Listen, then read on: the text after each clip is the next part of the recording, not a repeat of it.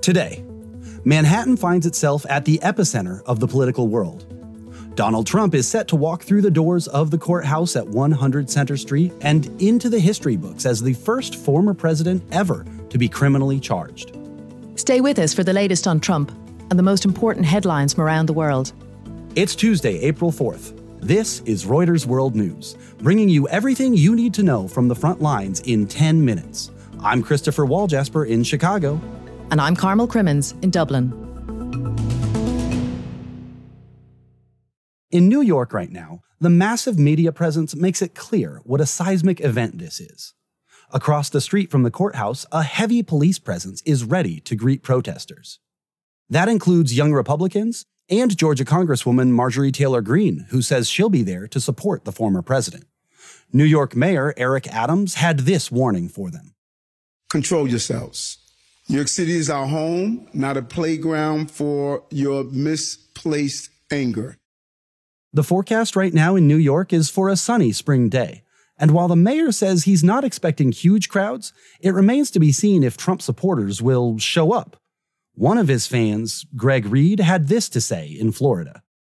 Yeah, I'll travel around anywhere on the East Coast to see him, but he does his all for us. I'm going to get my all for him. The former president spent the night in Trump Tower. His Secret Service motorcade is soon expected to weave its way downtown for the 4 miles to the courthouse. There, he's expected to plead not guilty to charges related to hush money payments to a porn star.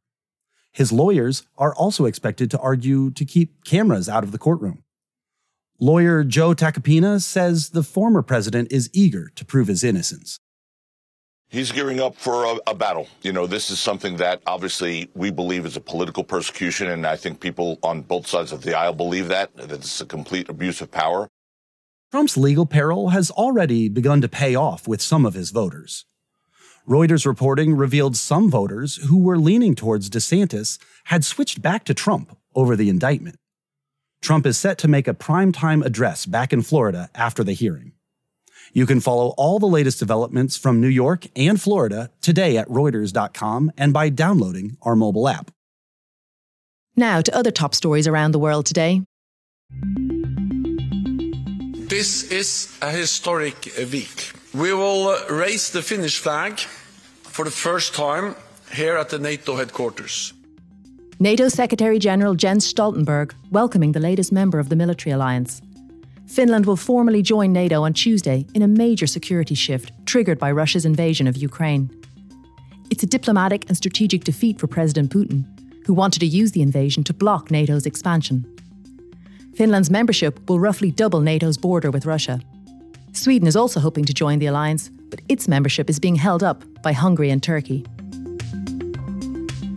Russia is blaming Ukraine for the bombing that killed a prominent pro-war blogger in a St. Petersburg cafe. They have detained a Russian woman as a suspect in the case. In a video released by investigators, 26-year-old Daria Tropova admits bringing a statuette that later exploded to the cafe. Unconfirmed Russian media reports say she told investigators she'd been set up and had not known the statuette contained a bomb. Footage of the event shows Vladlen Tartarsky handling the figurine and showing it off to his audience before he was killed. Ukraine has denied involvement in the blast and says domestic terrorism is to blame. The US has killed a senior Islamic State leader in Syria. Khaled Aid Ahmad al-Jabouri was responsible for planning Islamic State attacks in Europe. It's the latest blow to an organisation that once struck fear across the Middle East. The United Nations estimates it currently has between 5,000 and 7,000 members and supporters spread between Syria and Iraq. At least one person has been killed and dozens injured after a passenger train derailed in the Netherlands. Dutch emergency services said the night train collided with a construction crane. Investigations have been launched into the cause of the collision.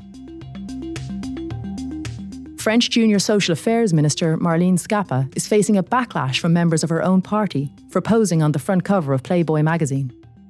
Schiappa was photographed in a white dress to accompany a 12-page interview about women's and LGBTQ rights. She is a long-time advocate for women's rights and has brought in legislation outlawing catcalling and street harassment. Far from the Manhattan political spectacle, a Wisconsin election could have major repercussions for the 2024 presidential race. Political correspondent Joseph Axe explains why today's race for the Wisconsin Supreme Court is so important. This is probably the most consequential election of 2023. The winner of this election will determine whether the Wisconsin Supreme Court is controlled by a conservative majority or a liberal majority. And in the next few months, the court is expected to decide whether abortion should be legal or illegal in the state. Wisconsin is undoubtedly going to be a key swing state, as always. And in 2020, the Wisconsin Supreme Court made a number of consequential rulings on things like absentee ballot rules and polling hours. And after the 2020 election, the court narrowly rejected Donald Trump's effort to overturn his loss to Joe Biden by just a 4-3 vote. And so a lot of people have pointed to this race as having enormous stakes when it comes to democracy and the future of our elections. And here in Chicago, we're also headed to the polls. There's much to be learned at the national level from the Chicago mayoral runoff race between two Democrats. Brandon Johnson and the more conservative Paul Vallis will test the party's stance on key issues like crime, education, and taxes. Plenty happening in business and markets today. Richard Branson's Virgin Orbit has filed for bankruptcy after failing to secure a funding lifeline. The satellite launch company never really recovered from a rocket failure in January. Disney CEO Bob Iger has fired back at Republican Governor Ron DeSantis in an ongoing battle between the Mouse House and the state.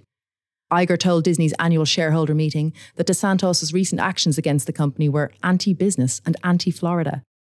Speaking of shareholder meetings, Credit Suisse will face the wrath of investors today. The Swiss bank is holding its first annual meeting since its hasty takeover by UBS last month. That deal largely wiped out stockholders.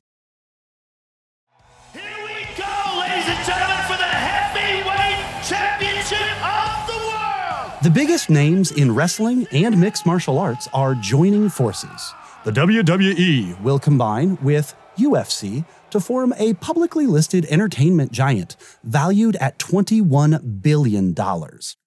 Endeavor's Ari Emanuel and WWE founder Vince McMahon will run the company together. It will be listed under the ticker symbol TKO.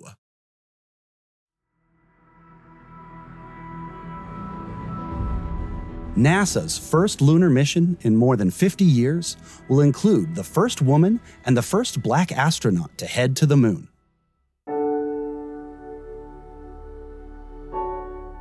Christina Koch here announces the space organization's plans for the Artemis II launch. It's not just a symbol of exploration. It's actually a beacon for science. It's a beacon for understanding where we came from. Victor Glove will be the first African American to pilot a lunar flight. The expedition is scheduled for November 2024. We are ready. We are going to the moon for all humanity. We are Artemis. And now to Mexico and another international standoff over balloons. This time it's a U.S. company releasing sulfur dioxide balloons to try and cool the atmosphere. Mexico's banned the practice. It's uncharted territory for both scientists and nations grappling with a changing climate. Our climate reporter, Cassandra Garrison, is in Mexico City with this explanation. They said that they were trying to cool temperatures on Earth using a scientific technique called solar geoengineering that's meant to mimic the cooling effect of ash clouds after a volcanic eruption by dispersing reflective particles into the stratosphere that actually deflect sunlight away from the Earth and in turn bring down temperatures on the planet. There are currently no international norms or regulations around solar geoengineering. Right now, very little is known about its effects, but some of the side effects could include changes to weather patterns or negative impacts on agriculture and food security, and that's why there's such a need for some sort of international protocol. I'm Cassandra Gerson, reporting from Mexico City for Reuters.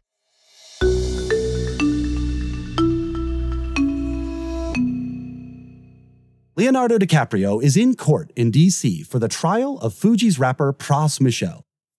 Pras is accused of buying influence on behalf of Malaysian financier Zhou Lo as a part of the 1MDB scandal. Lo is known for paying celebrities to attend his parties. On the stand, DiCaprio described one night where Lowe organized a flight from Australia to Las Vegas to try to ring in the new year twice. And that's a wrap for today's edition of Reuters World News. Kim will be back on Wednesday. Don't forget, you can follow us on your favorite podcast platform or download the Reuters app.